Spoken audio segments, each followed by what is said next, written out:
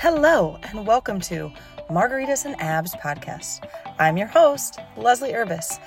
And on this podcast, we talk about all things of how you can enjoy every food out there that you absolutely love and still have the rockin' body you've always wanted.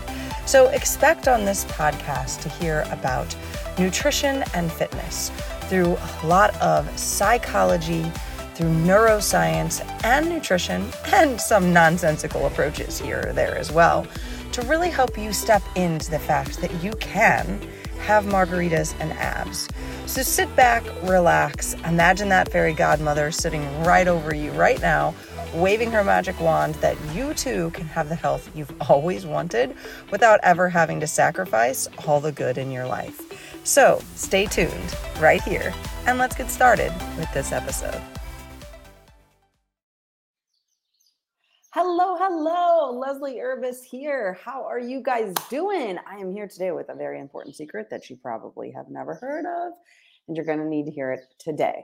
So for those of you that don't know me, I am a registered dietitian called Health Concierge, and I help people through a really amazing system called the secret energy of food.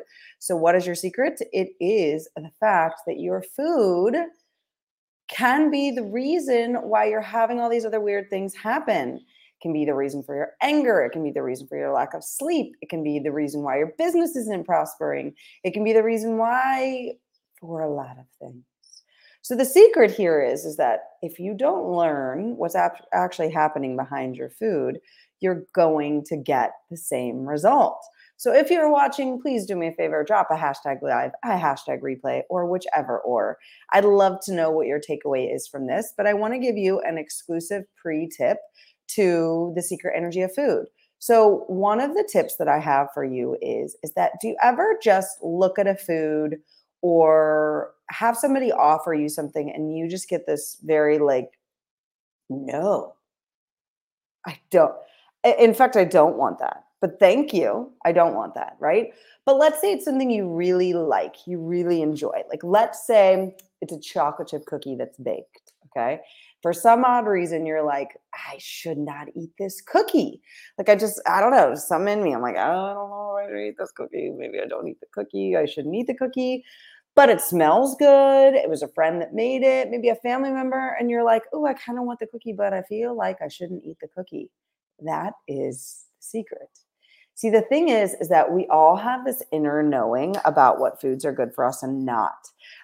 When I was in internship, I learned about this little girl who, at a very early age, had gluten intolerance, and she refused to eat certain foods that her mother just demanded she eat because why wouldn't somebody like bread? Why wouldn't somebody like pasta? Right? It just didn't make any sense.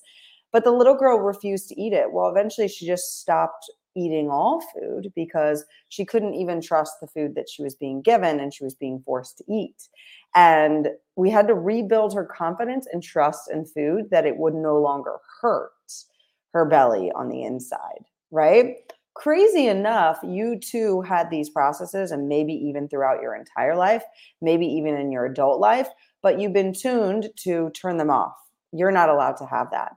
Very much like, as I would like to say, anger, right? We're taught from an early age, don't show anger, say you're sorry, go apologize, go do these things. And we follow through with them, right? Because we're taught that way, but it's not actually helping us. You know, you can sweep so many things under the carpet and not take care of them, right? So the goal here is that I want you to think about your food and about your ways of being and about your ways of doing things and about your way that you've always gone about dieting, trying to get your gut in check, trying to get your hormones in check, trying to meal plan, all of those things. I want you to really go into that and see, has any of it ever served you enough to last you 20, 30, 40, 50 years? Okay.